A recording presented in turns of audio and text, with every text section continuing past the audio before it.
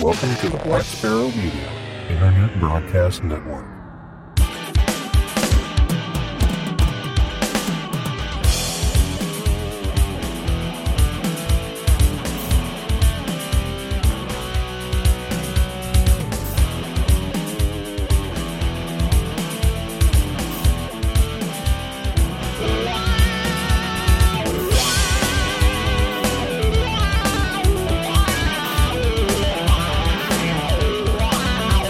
You are listening to Linux in the Ham Shack.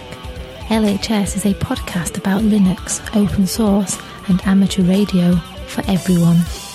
Now here are your hosts, Russ, K52UX, Cheryl, W5MOO, and Bill, NE4RD.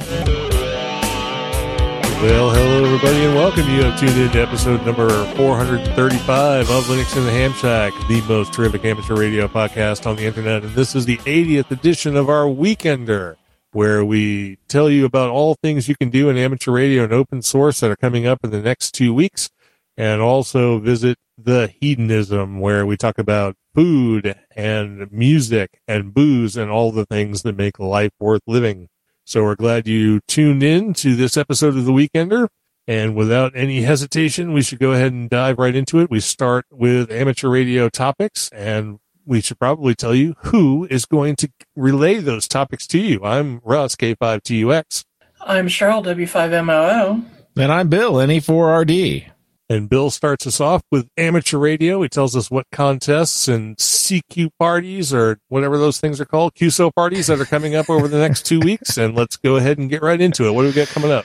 That's right. And of course, we always get these from contestcalendar.com, the most wonderful consonants type thing, sounding thing, contest calendar. Yeah, the most wonderful contestcalendar.com. Anyway, this weekend, we have a pretty full weekend here. We got one big contest to talk about. We got Worked All Germany contest. It runs from 1500 Zulu October 16th to 1459 Zulu October 17th. Bands there are 80 meters through 10 meters, no work or 60. Modes are CW and single sideband. The Deutscher Amateur Radio Club, or DARC, has the honor to invite amateurs all over the world to participate in the annual Worked All Germany contest.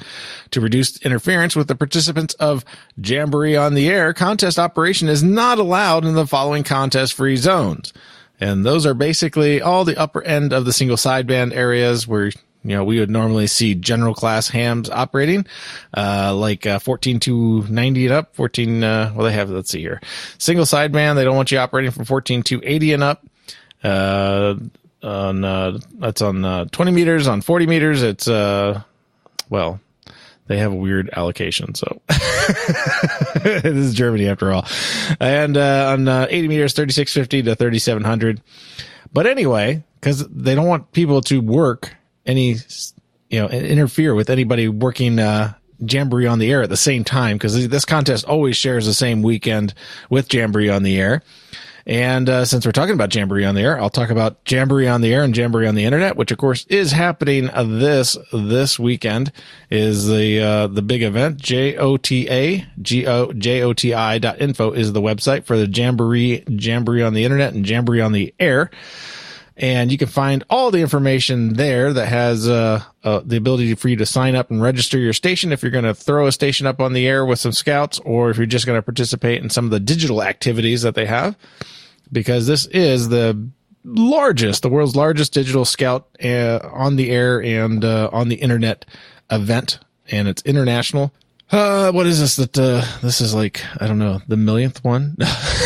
No, it's on the patch, and I'm looking for it, and it's not sitting up there.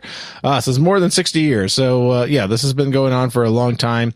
And you can find all the information over there on JOTI.info. Sorry, too many letters. And, of course, K2BSA.com, K2BSA.net. I'm going to mess everything up now that we're doing this the second time. We're supposed to let the cat out of the bag on that. Ixnay on the second time, eh? Anyway. Yeah, so I just sent out email blast today from the K2BSA group informing everybody that Jamboree on the Air is this weekend. So all the resources you can find, including frequency guides and everything else, You can find up on our website on k2bsa.net. Other information and registration can be found on the World site, which of course is through the International World Organization of the Scouting Movement. Remember, if you're looking at the frequency guides on our site, they generally have some calling frequencies that were established years ago by the World Organization of the Scouting Movement. These are by no means the only frequency on the band that you need to operate. Please feel free to use the whole band. That's why ICOM and Kenwood and Yaesu installed a nice big round dial looking thing on your radio. So go ahead and just feel free to spin around the band up and down around there and get around from the QRM, because you don't want to sit there and call CQ Joda on top of other people working stations and calling CQ Joda. Try to work somebody in a clear frequency and play nice on the HF bands. And if you can't work HF because of conditions, well, gosh, there's all kinds of digital ways that you can get on the air. We've talked about a cool little tool called Dude Star that you can use and get connected to DMR and all those other fancy modes like M17 DMR and YSF and so on and so forth. You also have Echolink you can get on. You have D-Star you can get on. And you can also do simplex or, repeater contacts. So feel free to get on the air and try any way possible to work scouts on the radio. And we also have state QSO party challenges this weekend. This weekend is New York and Illinois. So be on the lookout for those on the air. Contest next weekend, we have the UKEI DX contest. And this one starts 1200 Zulu October 23rd, and it runs to 1200 Zulu October 24th. Bands there are 80 through 10 meters. Modes are single sideband. And the aim of these contests is to promote contacts between the UK and Ireland and the stations in the rest of the world. All UK and Ireland contesters, including those with modest stations and antennas, will experience the fun of being a multiplier in a worldwide contest. There are long periods in the 24 hours when DX stations cannot work the UK or Ireland because there is no propagation. So all entrants can work other entrants for QSO points and multipliers.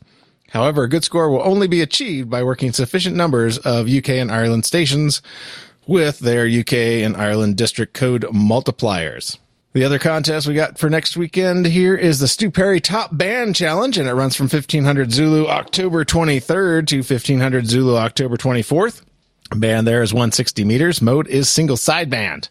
And what is the Stu Perry Top Band Challenge? It was an event that was created by a small group of contesters who were interested in 160 meters, the top band. The most unique feature of this contest is that the point value of the QSOs depends upon the distance between the two stations. You are given 1 point plus another point for each of the 500 kilometers of distance between the stations. Points are also multiplied for lower power categories for both the sending and receiving station. The activity levels for this contest continue to grow, but the band tends to be less crowded than other contests, making it easier to work DX. The December event, which is the Big Stew, has the highest participation, which is due to the good conditions for the Northern Hemisphere, but also due to the plaques that are sponsored.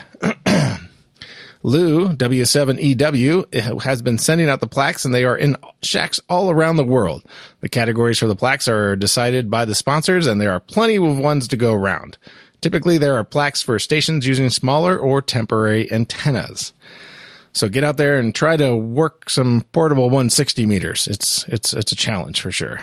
And for the state QSO party challenges, there are none for the following weekend, so you don't have to worry about it. You can take the weekend off. So what do you got for special events?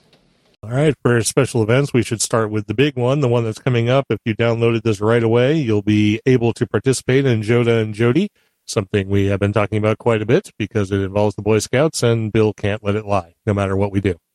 This will be one particular station that's operating a special event during Joda and Jody, Whiskey 1 Mike, from October 16th, 1300 Zulu to 1900 Zulu. Frequencies will be on or about 7.26, 14.06, 14.25, and Brandmeister Talk Group 907, so that gives you your CW digital and phone.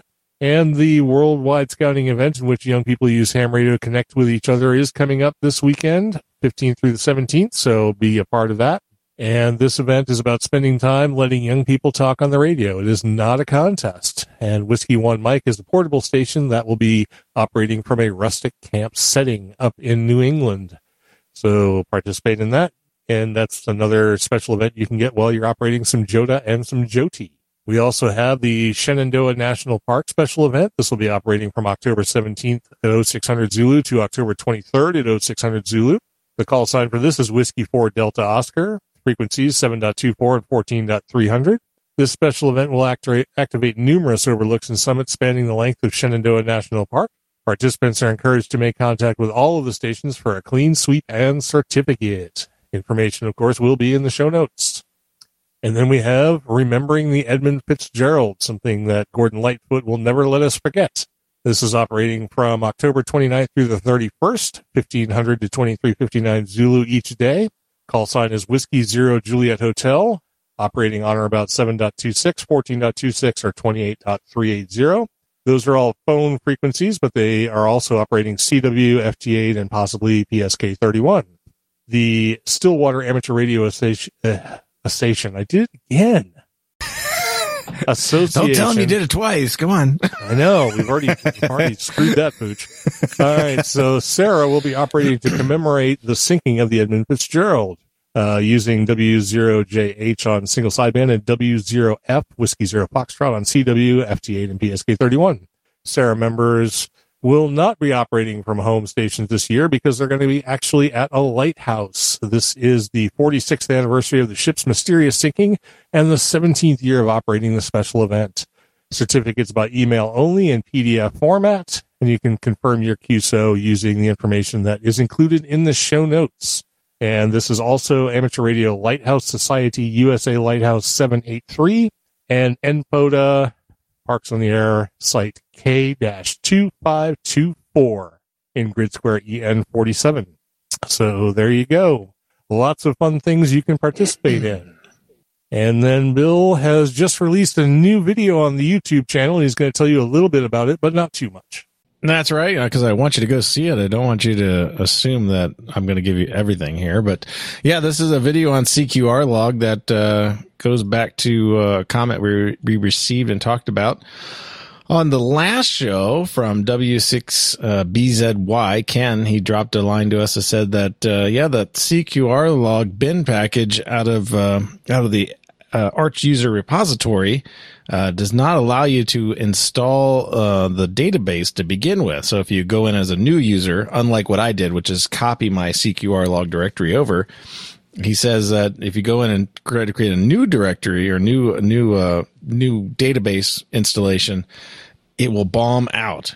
And so I did the video to see and confirm whether or not that's the case. And I did it with Garuda Linux GNOME edition. So if you haven't seen that, you'll get a chance to see that.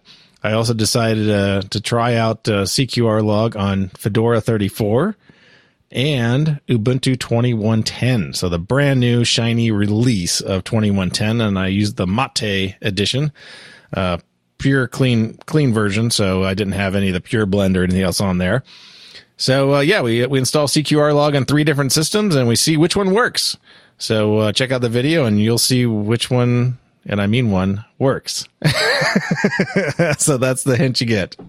All right, very good. So that brings us down to the end of our amateur radio topics, but I did throw in a Linux in the Ham Shack Ham Radio Challenge, and this is for the folks who download this episode early enough to jump in. But go ahead and work some Jota and Jody, make some scouts happy, get them on the air, talk to them on the internet, and participate with them in all the ways that they are interacting with all the folks around the world. So let's move on into some open source. And the first thing we have in here is the distros to try. And I threw in Rocky Linux because this is like the project that took over where CentOS left off. It's a community enterprise operating system designed to be 100% bug-for-bug compatible with America's top enterprise Linux distribution, Red Hat Enterprise Linux. Now that its downstream partner has shifted direction, it is under intensive development by the community. Rocky Linux is led by Gregory Kurtzer, founder of the CentOS project. Not surprising. I installed this in a VM. The install is pretty simple, pretty typical of CentOS and Red Hat Enterprise Linux.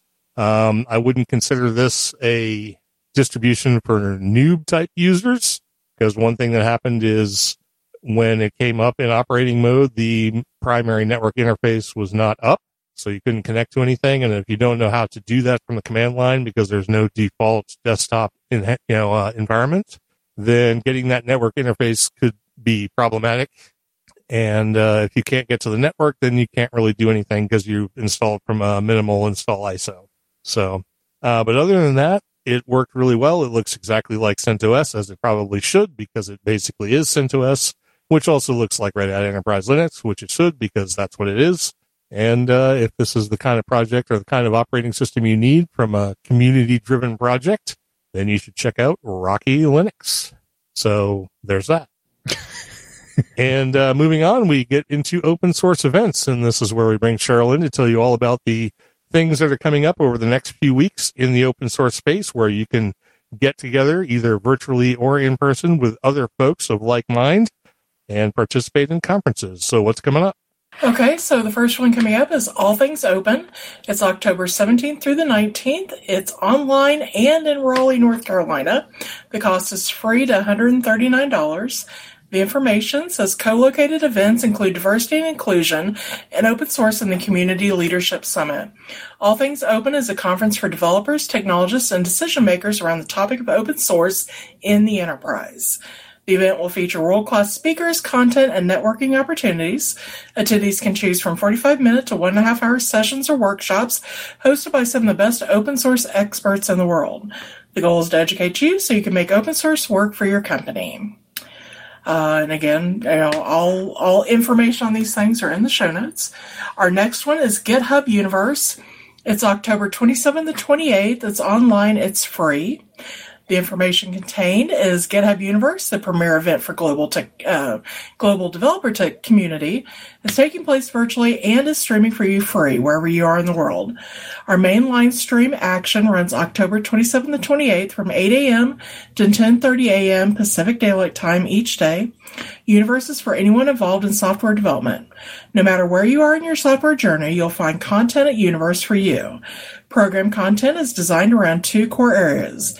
Developer, which is gearing towards open source contributors and maintainers running projects of all sizes, as well as developers looking to understand the latest software tools, techniques, and best practices. And for the enterprise, which is tailored for senior leaders and decision makers from global companies interested in transformation, security, scalability, and productivity. Choose from sessions that cover topics including DevOps, security, developer productivity, and the open source community. Whoever you are, wherever you are, GitHub Universe welcomes you. The next one is the Linux Foundation Member Summit. It's November 2nd through the 4th in Napa, California. It is free, but by invite only. The information is the Linux Foundation Member Summit, formerly Open Source Leadership Summit, is the annual gathering for Linux Foundation member organizations. The event fosters collaboration, innovation, and partnerships among the leading projects and organizations working to drive digital transformation with open source technologies. It's a must-attend for businesses and technical leaders looking to advance open source strategy, implementation, and investment in their organizations, and learn how to collaboratively manage the largest shared technology investment of our time. And the last one is the Seattle GNU Linux Conference, otherwise known as Seagull. It is November 5th and 6th. It is virtual, based out of Seattle. There's no cost currently posted. Russ actually mentioned that he had checked and didn't see a whole lot regarding the conference. But the information we have so far is Seagull is free, as in Freedom and T Grassroots Technical Summit, dedicated to spreading awareness and knowledge about free, Libre, and open source software, hardware, and culture. Seagull strives to be welcoming, enjoyable, and informative for professional technologists, newcomers, enthusiasts, and all other users of free software, regardless of their background knowledge, providing a space to bridge these experiences and strengthen the free software movement through mentorship, collaboration, and community. And again, information on all of these are contained in the show notes. All right, very good. Well, thanks for bringing us down through all of those open source events. I mean, there are some coming up now, and after the sort of wasteland of August and September, events are coming into focus. Well, I've noticed a lot of them are really waiting late in their development cycle to sort of post any information, mostly probably because they're virtual and whatnot, and generally speaking free, so they're probably not too concerned about having all of their agenda and everything posted early. But hopefully they'll put some information up here before too long, since it's only about 3 weeks away. But Anyway, moving on, we have our Linux in the Ham Shack open source challenge, and I put in here to send us an email or get in contact with us somehow to let us know what interesting things you're doing with open hardware and software. If there's a project that you're working on or you do something that's a little unusual or whatever, it'd be nice to hear about it and see what's going on out there with our listeners. Info at lhspodcast.info is where you can send that information and just kind of let us know what's going on. It may generate some interest with other folks or generate some topics we can follow up on the program. And we'd love to hear from you anyway. So if you got a few minutes and, a little bit of an interesting topic to send our way, we'd love to hear what open source hardware and software is doing for you. So get in touch. Let us know what's going on. I hear Bill clicking in the background. He must be firing off an email right now. Oh, cool. Get to find out what Bill's doing. Trying to fix all the software he broke earlier today. So exactly. So that's the amateur radio and open source stuff that's good for the next couple of weeks. But let's get into the food and the booze and the music and all the things that make life worth living. We're down to hedonism, and we always start off hedonism with food because all got to eat. So we let Cheryl tell us what's going to be in the oven this week. This week I have sheet pan teriyaki chicken and pineapple stir fry in the oven. Sometimes we just want something quick and easy to throw together for dinner. This is that type of meal, and it takes care of my craving for teriyaki chicken in the process. For this, you need thick teriyaki sauce, which Kikkoman actually makes a teriyaki glaze. That's perfect. Some honey, some sriracha, which is red chili sauce, boneless, skinless chicken breasts, fresh pineapple, carrots, red bell peppers, sesame seed, green onions. Throw all this on a sheet pan and throw it in the oven, and you've got dinner, and it's all on the one pan. So, and of course, the recipe will be in the show notes. For my mixed drink corner, I picked a maple old fashioned. And while I try to stick with vodka and rum because they're my favorite alcoholic beverages, I'm also a big fan of bourbon and scotch.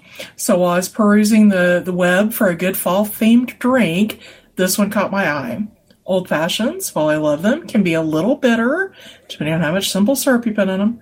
But this maple syrup should definitely take that bite away and add a taste of fall to your drink. And for this, you need 2 ounces of rye or bourbon, a teaspoon of maple syrup, some Angostura bitters, and orange peel for garnish. Throw everything in a glass along with 1 teaspoon of water to help dissolve the syrup. Add a large ice cube, garnish with your orange peel, and enjoy. Yeah, it sounds pretty good. Obviously, they're just substituting the maple syrup for the simple syrup, which is normally in there. And it sounds pretty good, although they use an orange peel. I like using orange bitters along with cherry bitters and Angostura bitters because I like bitter stuff. Well, the orange peel makes it pretty. Well, that's true, but we don't generally have oranges lying around, so you gotta get your orange a different way. You can't like squeeze the little juices out of the orange peel.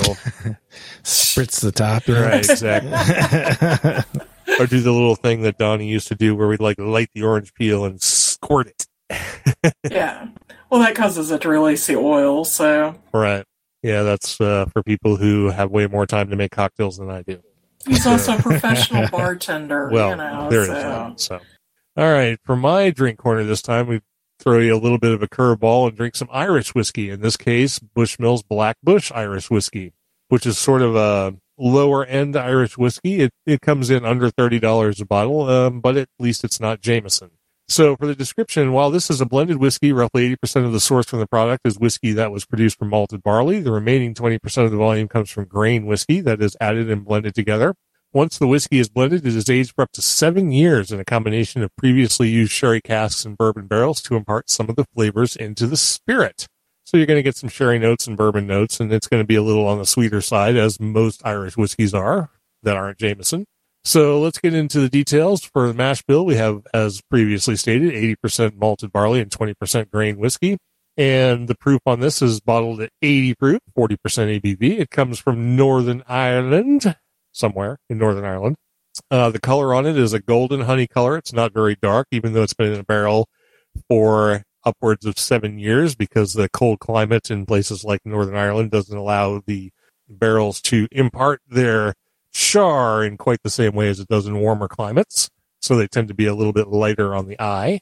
The nose on this is nice and fruity and very much like Irish whiskeys that aren't Jameson. We have apple, vanilla, salted butter, and malted barley. The taste on it's even better. It brings in some more kitcheny, fall, spicy type notes. We have caramel, apple, cinnamon, vanilla, buttered bread, and toffee. So definitely things on the sweeter side of the spectrum. But most Irish whiskeys are pretty sweet. So the finish on this, I found it about medium length. It has a slightly oily finish in the mouth. It definitely coats your inner cheeks and your palate and your tongue. And it gives you little hints of barley, soft fruit, and oak. And overall, it's quite a pleasing Irish whiskey. It comes in, as I said before, a little under $30, which is a really good buy, and it's way better than Jameson. So if you want to get into an Irish whiskey, I would explore all of the ones that aren't that one I keep mentioning, and definitely check this one out. It's worth the less than $30 that you'll probably pay for it if you can find it. I'm going to give it a rating of 86, and I'm going to go ahead and have another sip of it here. This has been Bushmills Black Bush Irish Whiskey, so check it out. And Bill, I know you got a couple of things over there you wanted to touch on. Yeah, because you were just like so smart. because we've done this once before or anything. So. Yeah, no, hardly. What are you talking about? So yeah, the two things I'm going to talk about tonight. I have one of them is in my glass right now. It's the Maker's Mark Cask Strength. I forget what level my bottle's at. I think it's at 109 and change, maybe 109.5 or something like that. But anyway, you'll get them in randomly depending upon which barrel they came out of. But I do have to say that I do like it. I'm not a huge fan of regular Maker's Mark, but the cask strength just has enough. See, now I smell it better too. I don't know. I can't make up my mind on this thing. It's really good. I'm really surprised that I like it so much. Normally I have to drown it in some ginger ale when I drink the regular stuff. But, yeah, this stuff is nice. I'm just taking it neat. It's actually quite tasty.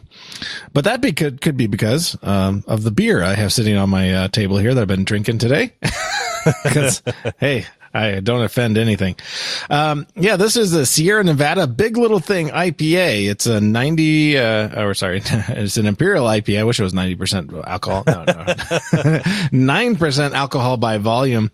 It's only 45 bitterness units, IBU. It's a nice drink. It really is pretty good. For an Imperial IPA, it's very light and very flavorful and not at all as bad as that pink can. I don't even remember what that was called. The hazy IPA is pretty good. That's in like the little teal color can. That one's not bad.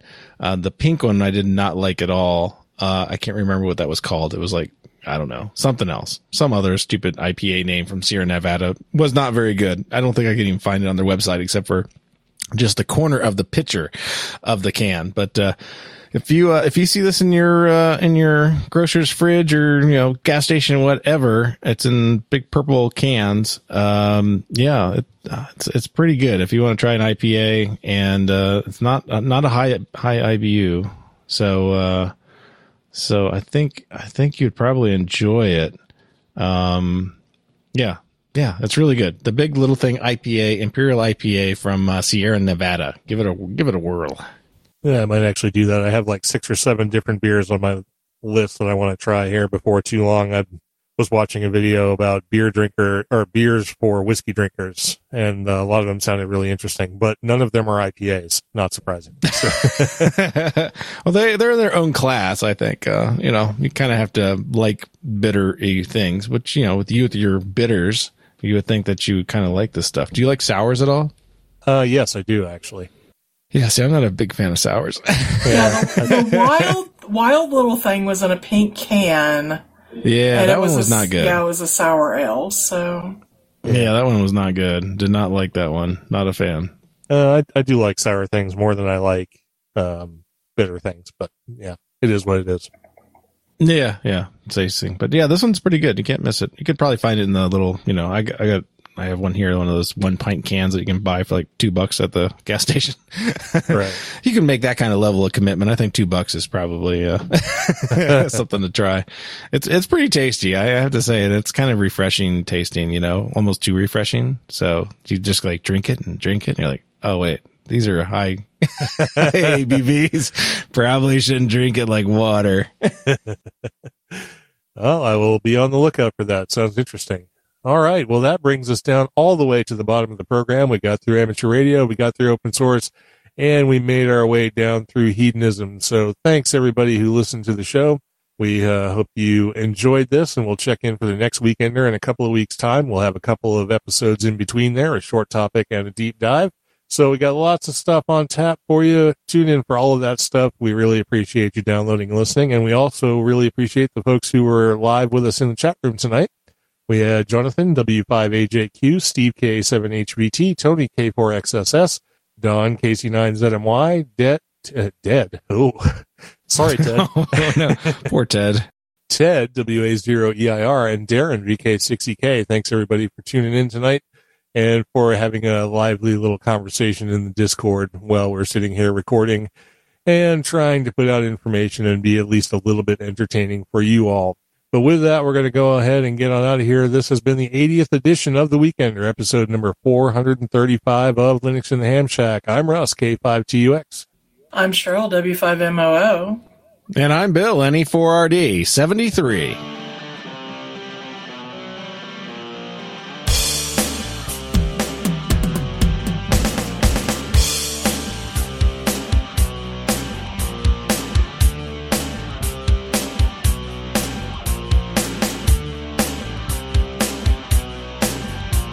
Thank you for listening to this episode of Linux in the Ham Shack. LHS is a community-sponsored podcast. The show is recorded live every Thursday at 8 p.m. Central Time, ± QRL. Connect to the live stream at url.bcts.info/LHS Live. Our website is located at lhspodcast.info. You can support the podcast by visiting the LHS Patreon page at patreon.com/LHS Podcast, or by using the contribute list on the homepage. Get in touch via social media. We have a presence on Discord, Facebook, IRC, Twitter, and YouTube. Our IRC channel is #LHS Podcast on the Freenode network, and the Discord invite link is url.bcts.info/Discord. You can also drop us an email at info@lhspodcast.info, or leave us a voicemail at 1-909-LHS-SHOW. That's 1-909-547-7469. Visit the online LHS merchandise store at shop.lhspodcast.info for fun and fashionable show-themed merchandise. Become an ambassador and represent LHS at a local Linux convention or Hamfest. Email ambassadors@lhspodcast.info for more information, or visit the homepage for details. Until next time, remember to always heed your hedonism.